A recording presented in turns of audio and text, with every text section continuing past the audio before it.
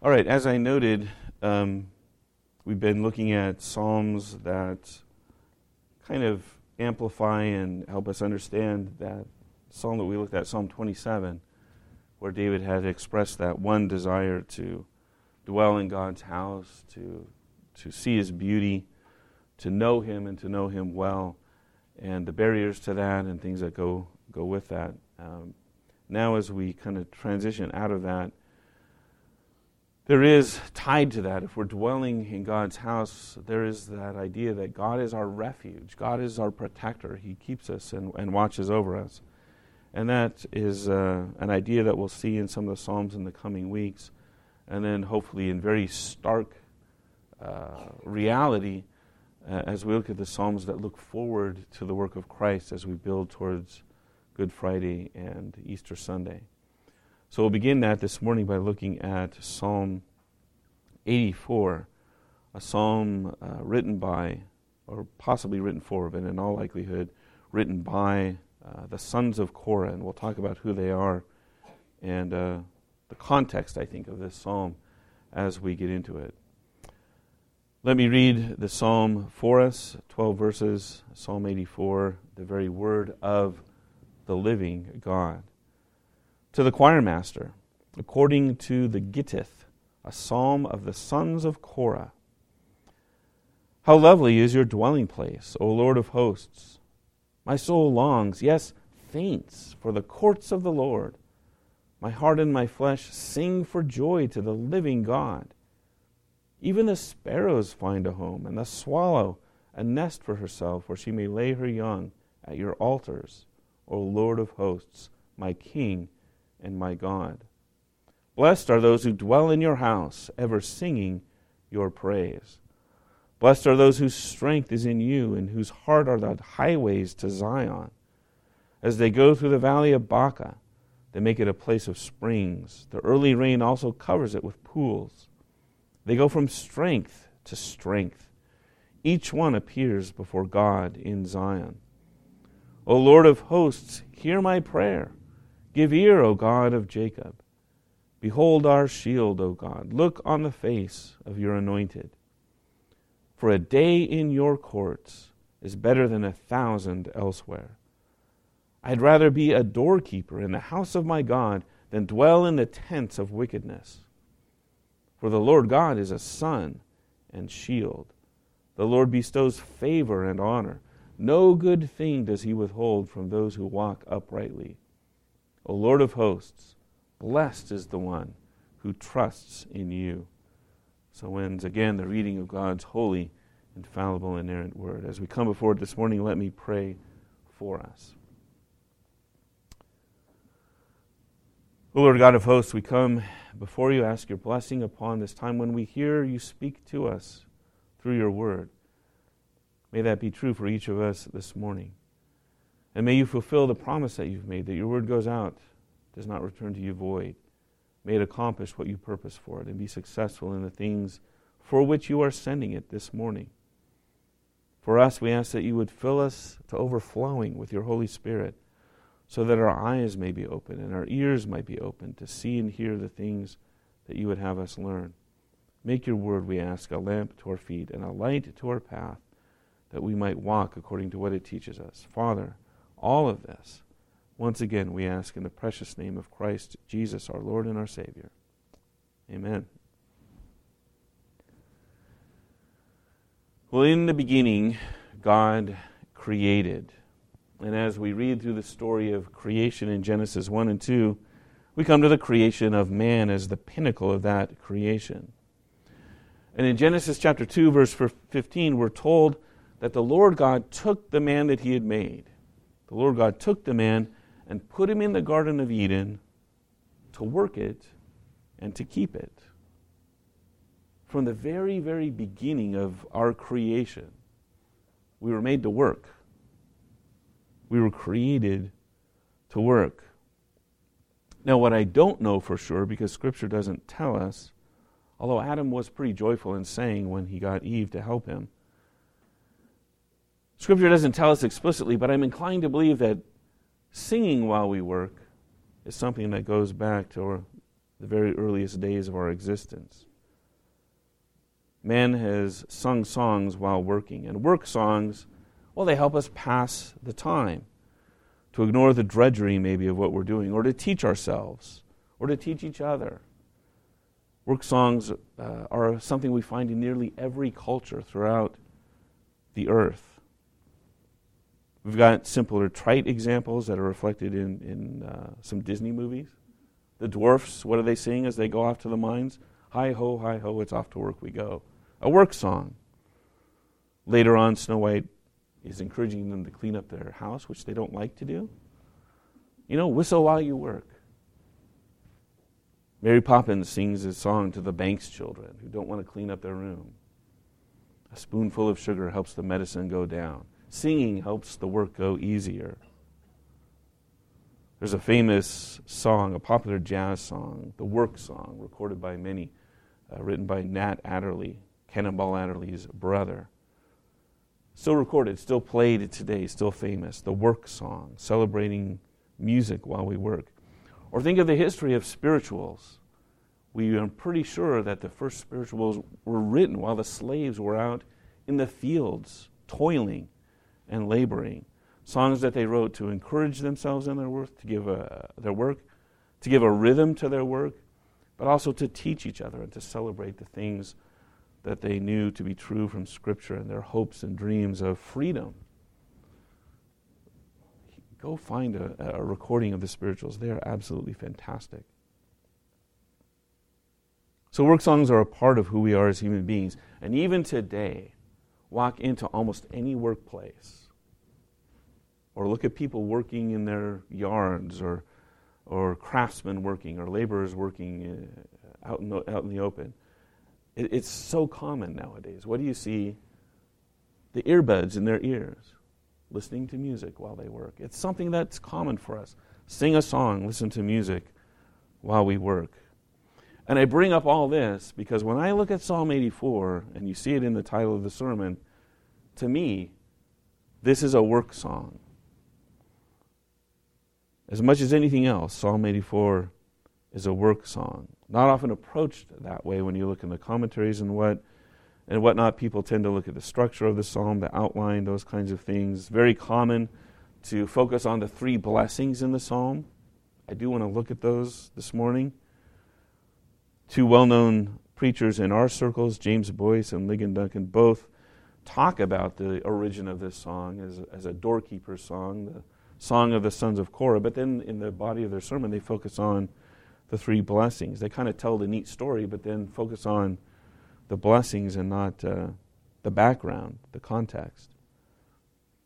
Again, others look at structures or find other emphases. There are some wonderful, famous, well-known verses in here. My soul longs and faints for the courts of the Lord in verse 2. Verse 10, a day in your courts is better than 1,000 elsewhere. There's a nice little praise song that fits with that. I'd rather be a doorkeeper in the house of God than dwell in the tents of the wicked. This is a well-known psalm, and there are things that are appropriate to focus on and look at. But again, for me, it leaves out what I think is a fundamental, essential characteristic of this psalm, and that's the context of it. Who wrote it? And why did they write it? And I think they wrote it as a work song, in essence. It's written by, I think, some would say maybe for, but I think the preposition should be by, written by the Sons of Korah. There is a band called the Sons of Korah today, but it wasn't written by them. This is a little bit older. Who are the Sons of Korah? They wrote many of the Psalms. Well, their job in ancient Israel was to be the gatekeepers, to be the guards for the temple and the temple complex. And I think we can learn some things by looking at this psalm through their eyes, if you would, through their perspective. And I want to do that this morning. I do want to look at the blessings. We'll look at the blessings first, and I want to talk about those briefly. But then I want to look at the psalm from the perspective of the Korahites, the sons of Korah, the workers by whom this song was written, and see their love for their calling as doorkeepers in the house of God. All right, so let's start with the blessings. 3 blessings in the psalm found in verses 4, 5, and 12. Blessings that are thought to summarize the different sections of the psalm depending on how you divide it up. The blessing in verse 4 summarizes the first 4 verses. The blessing in verse 5 is said to summarize verses 5 to 9. And then the blessing at the end in verse 12 is thought to summarize verses 10 to 12. And I think that's a fine and wonderful way to look at it. And very helpful in studying the psalm and learning from it. Don't want to ignore it, so let's talk about those blessings here briefly this morning. The first in verse 4. Blessed are those who dwell in your house, ever singing your praise. We've been talking about this for a long time, so this should bring to mind pretty readily, and many commentators bring this up. There's a tie here to Psalm 27, verse 4. David has that one desire, to dwell in the house of God. Well, here it is expressed again in terms of a blessing. Blessed are those who dwell in your house. To live with God, to be with God, to be part of God's household, part of His family, is considered a great blessing. Now think about what that implies. To be able to live with God, to be part of His household, implies that we are in a right and proper relationship with Him. That we have a right to be members in His household and to live and dwell therein. What that meant for ancient Israel was, well, we have to be obedient to the law. We have to do what the law tells us to do. We have to attend the feasts that we're required to attend. We have to make the sacrifices that we're called to sacrifice. Do these things and we could be considered a righteous individual, at least in terms of outward conformance to the law, and have a right to be in God's house, and be considered part of His household. For us, it's quite different. After the cross, the equation changes. To be in a right relationship with God means that we must repent. We must believe in Christ Jesus, the once for all sacrifice who obeyed the law for us and died to pay for our sins and rose from death to give us life and has gone ahead of us into God's presence to prepare a place for us to live with Him. Blessed are those who dwell in the house of God. To those who understand how good God is and how wonderful He is, their desire to be with God is almost insatiable. And that's what's expressed in verse 2. My soul longs, even faints, for the courts of the Lord. That insatiable desire to be with God is part of the blessing of those who dwell in the household of God. Well, then there's the second blessing in the psalm. In verse 5, blessed are those whose strength is in you and whose heart are the highways to Zion. The heart, again, the desire to be with God and to travel on the pathway to get there, whatever it might be. It's essential for life. It's essential for dwelling with God, to be right with God. Otherwise, you get His judgment and wrath. But it's also essential for life as a member of God's household to realize, and this is one of the purposes of the law, that we cannot live the way God wants us to live by our own strength. We're fallible human beings. We're fallen. We're tempted. We sin. We stray from the right path. Our minds and our hearts are easily distracted. So we need strength that comes only from God to live the way that He calls us to live, to gain victory over enemies, just as Israel had to rely on God to fight their battles for Him. David is an example of this. Shall I go up and fight? He inquires of the Lord. And wants to know, will the Lord go with him? Will the Lord defeat the enemies? When battle is won, victory is ascribed to the Lord. It's a temptation instead to trust in ourselves. That's part of Saul's downfall as a king, as we've read in the last weeks. To get good things by our own good effort, our own plans, our own strategies, our own efforts, our own strength. or even as we looked at, last week or the week before, by our own cleverness, our own ability. But those who know God trust God and are willing to let Him lead and direct their steps to show us the way. God may take us to places we wouldn't have chosen to go ourselves. We may go through the valley of Baca, but He will lead us where we need to go and protect us as we go and bless us in all these things. So the Christian life has to be a life of trusting God and relying on His strength in all things and at all times. Well summed up in Proverbs 3, 5, and 6. Trust in the Lord with all your heart. Lean not on your own understanding. In all your ways acknowledge Him, and He will direct your paths.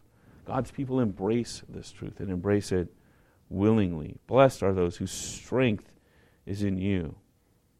They go from strength to strength. The God of hosts hears their prayer and directs and leads their steps. And then there's the blessing in verse 12. O Lord of hosts, blessed is the one who trusts in you. Both to live in God's house and to live a blessed life require trusting in God. If we're going to let Him be our strength, we have to trust in Him. Again, He'll take us through those valleys, as we see in verse 6. Protect us from our enemies. Give us victory over them. See references to this in verses 7 and 9 and 11. But trust that through all these things, He will still show us His favor. The God of His people bestows favor and honor. Not a good thing does He withhold from those who walk uprightly, says the psalm in verse 11. Again, those who know God trust Him and are willing to let Him lead and direct their paths. So these three blessings, to dwell in God's house, to be in a right relationship with Him, to trust in Him and His strength, and to live a life of complete and utter trust in God. The people of God embrace these things, again, willingly and eagerly. Well, those are the blessings, but what I really want to get to this morning is this idea of Psalm 84 as a work song, as a song celebrating work. So we look at it from, I think, the point of view of the Sons of Korah, or a son of Korah, whoever wrote this psalm. The point of view of someone who's a gatekeeper, a guardian in the temple of the Lord God. We learn about the sons of Korah in 1 Chronicles 26. In those latter chapters of 1 Chronicles, David is organizing things. He's nearing the end of his life. God has told him that he doesn't get to build the temple. Solomon's going to build it instead. But David's planning everything out. He's planning out people. He's organizing people into groups and teams and giving people assignments. And you do this. And he's putting out the plans and foundations and buying up supplies that will go into the temple. And in 1 Chronicles 26, we find him organizing the sons of Korah. The Korahites were a clan. They were part of the tribe of Levi. The tribe, remember, that was called by God to serve Him at the tabernacle, at the temple, and to meet the general spiritual needs of the people of Israel.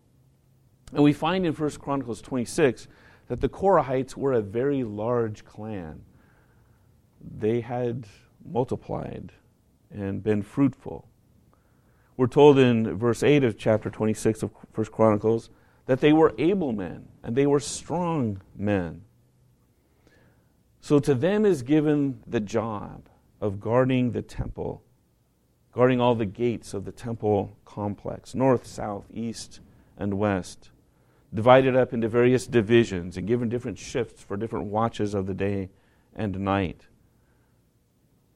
Surrounding the temple, their job is to guard it, to keep the area safe, to protect it. And that makes sense if we just think about it from a practical standpoint. We know that there are evil people in the world. And what would evil people do? They'd want to steal the gold and silver and wonderful implements in the temple. Or maybe just cause mischief and havoc. bring innocent people into some conflict. Even yesterday in the news we heard about random shootings in a public place. Wicked people do wicked things in public places. And so the Sons of Korah are organized to be the protective force that watches over the temple and keeps it safe and guards it. These strong and able men not only did that job, but they wrote psalms.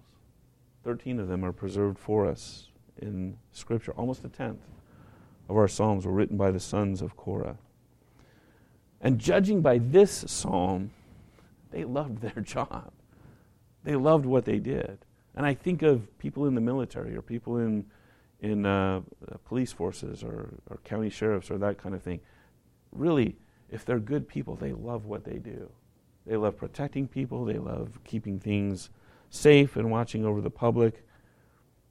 These Sons of Korah love what they do.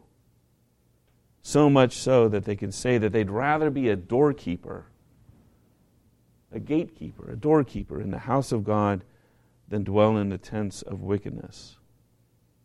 Think about that attitude that they have.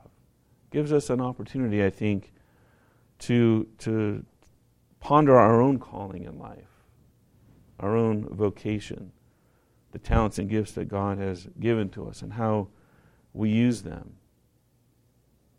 Do you love your calling? I'm not asking if you love your job. Do you love your calling?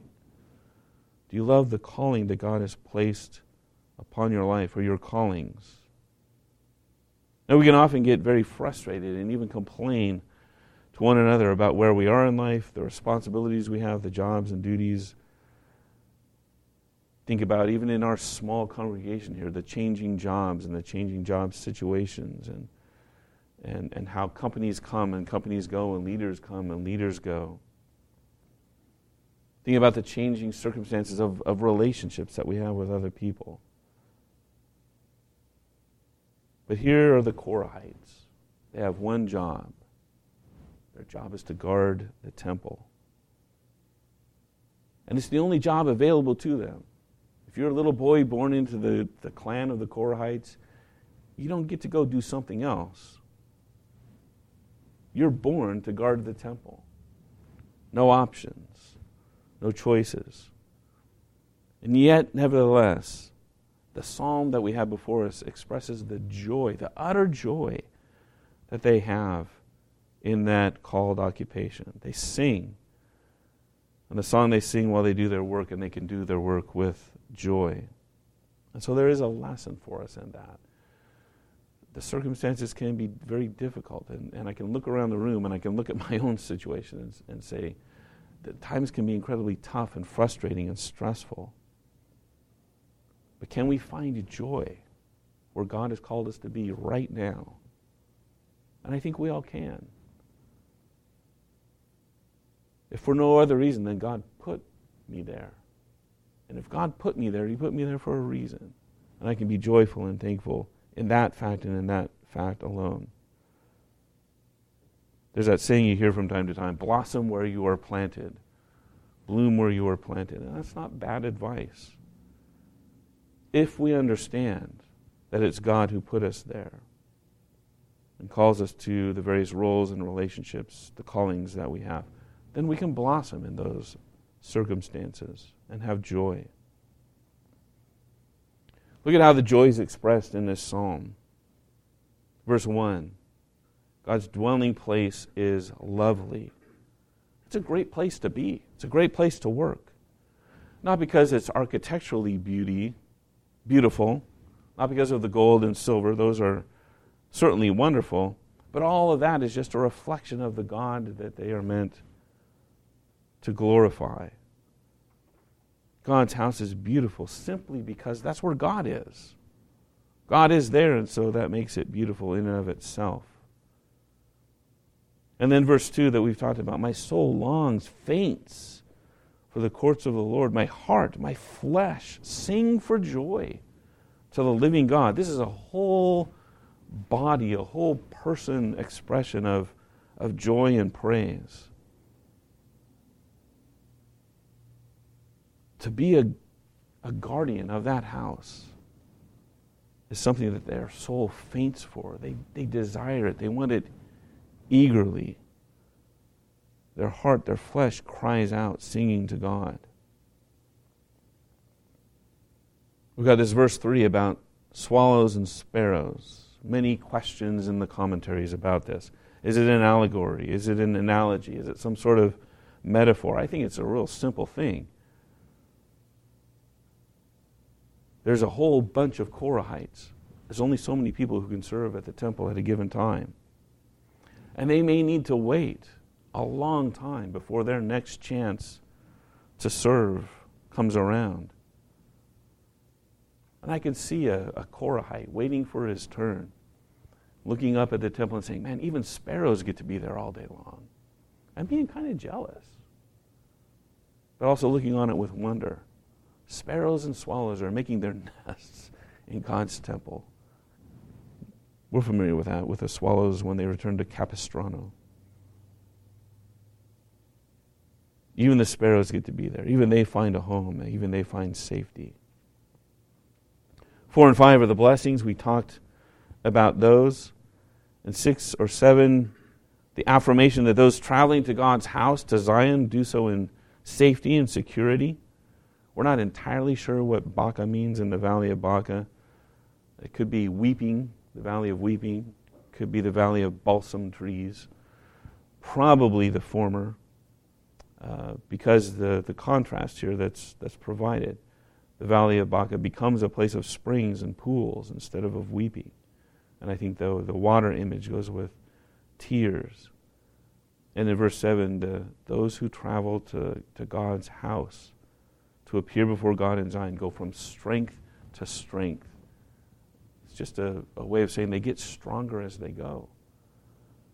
And as we walk with God, isn't that true of us? That we mature in our faith and we become stronger in our faith, wiser and more mature.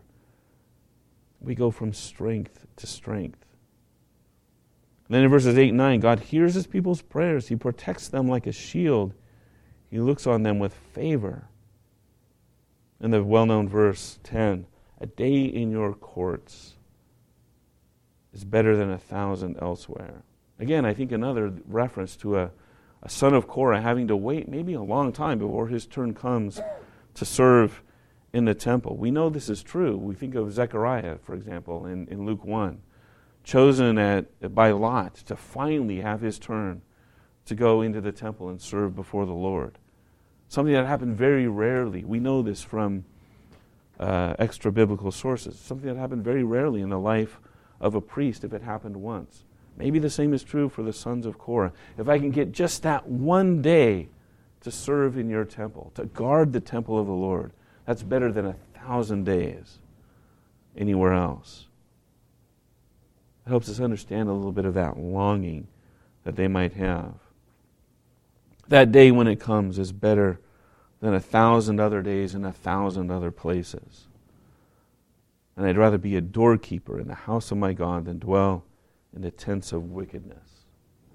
Now, if we forget what doorkeeper means as a guardian or a gatekeeper, it's easy to look on this statement as kind of putting down the job of doorkeeper, as if it's some lowly thing. That's not what's meant here. I've seen some say, well, this is a janitor's song. They're just janitors. That's not what a doorkeeper is. A doorkeeper in the temple of the Lord is a guardian, a security guard, if you will. Better than any other job in any place of sin.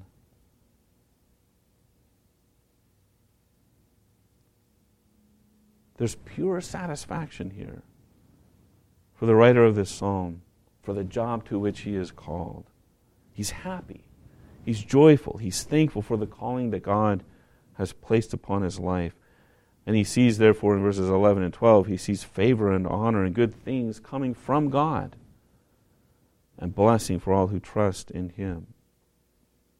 So again, is this how you feel about? Is this how you react to the callings that God has placed upon your life?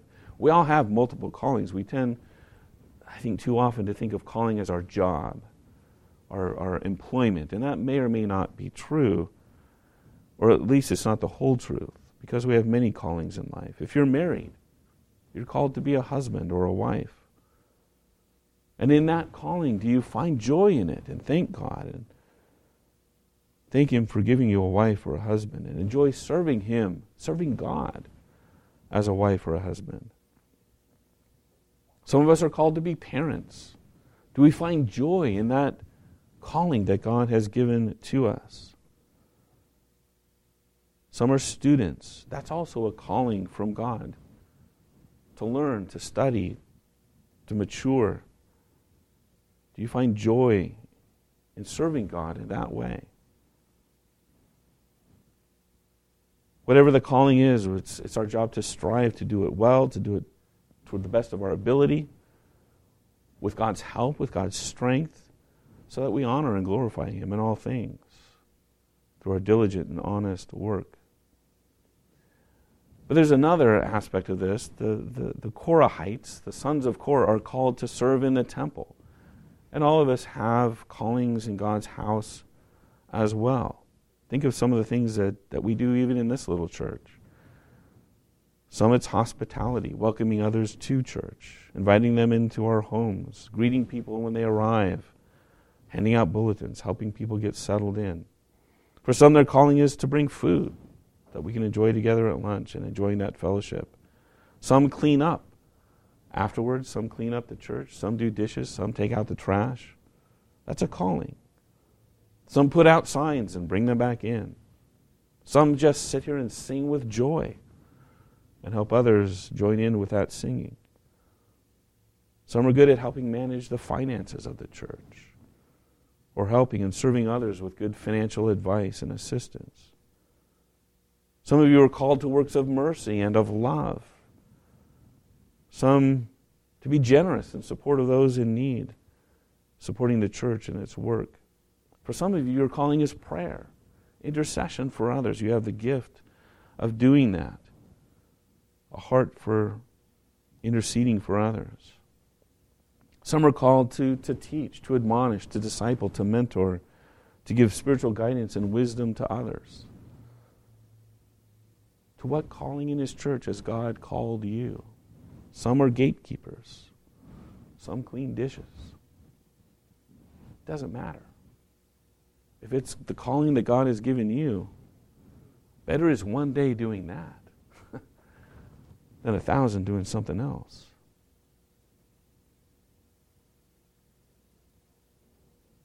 Do we work at that call with diligence and strive to do it with excellence? And do you have that longing to do it? I think we do. If you really have that calling, there'll be an insatiable desire to do that, to serve God and to serve His people. And so you can sing a little work song of joy and make this psalm as much yours as it was the sons of Korah. Do you know your calling at God's house? We all have one. And then one other thought to close out the psalm. All of this focuses on God's house as an earthly dwelling. But we know that God does not dwell on earth. The temple was just a shadow of a greater reality. And that temple is gone, never to come back. There's a new temple being built, the church, made of living stones, God's people. But God's dwelling is in heaven. As I mentioned before, our Savior has gone before us to prepare a place for us to dwell there with Him. There's a calling that each and every one of us has to that eternal place. Do you long for it? Do you have a passion for it? Does your heart yearn for it? Does your soul faint for it? Do you long to be with God forever? Would you rather be there than involved in the sins of this world and its rebellious activities? And here's the thought. Do you look forward to the work that God has for you to do in eternity? I don't like descriptions of heaven that put us in flimsy white robes with wings playing golden harps. Go back to Genesis 2. God planted a garden in the east, a special place, a reflection of his dwelling place on a mountain, and put man there to work. When that new heavens, when that new earth is restored, I think we're going to have work to do. And I think it's going to be fun. And I'm looking forward to it. Don't know what it'll be, but I think we're going to have things to do. And we will find joy in that work, like the Sons of Korah found in theirs. In the meantime, there's work to do now, service we give now, hopefully joyfully and with thanks to God, singing songs of joy as we work in preparation for that eternal work to come. Again, the only way to enter into that eternity with God, to dwell with him for that eternal day, is through repentance and faith in Christ. It's there that we will ever sing God's praises.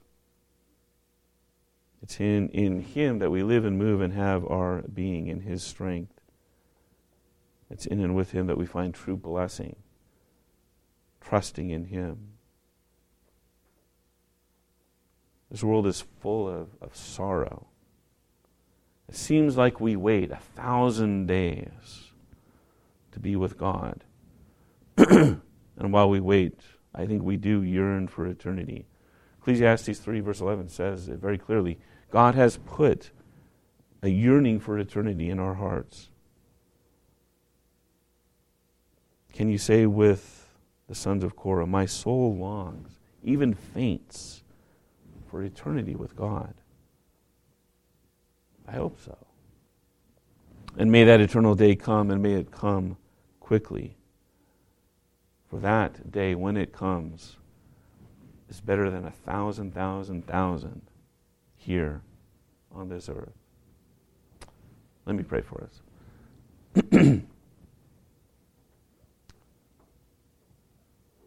O Lord our God, in fact, our desire is to dwell with you. We've been bouncing around this theme for several weeks now.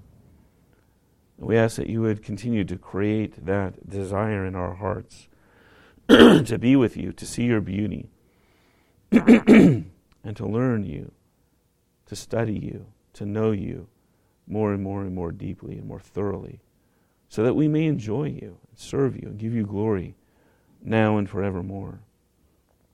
We do look forward to that day that is coming, and again, may it come quickly, when Christ returns, when we all sit before his judgment and are found worthy to enter in, not because of anything that we have done, but simply because we have acknowledged the sinfulness of our sin, and in repentance turned in faith to Christ Jesus, trusting in him, trusting in his work on our behalf.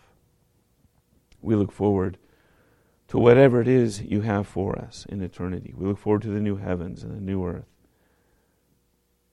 when this world is remade the way it was intended to be. Lord God, again, may that day come quickly. Bless us and watch over us. You are our strength, and indeed we put all of our trust in you. We ask all of this in Christ's precious and holy name. Amen.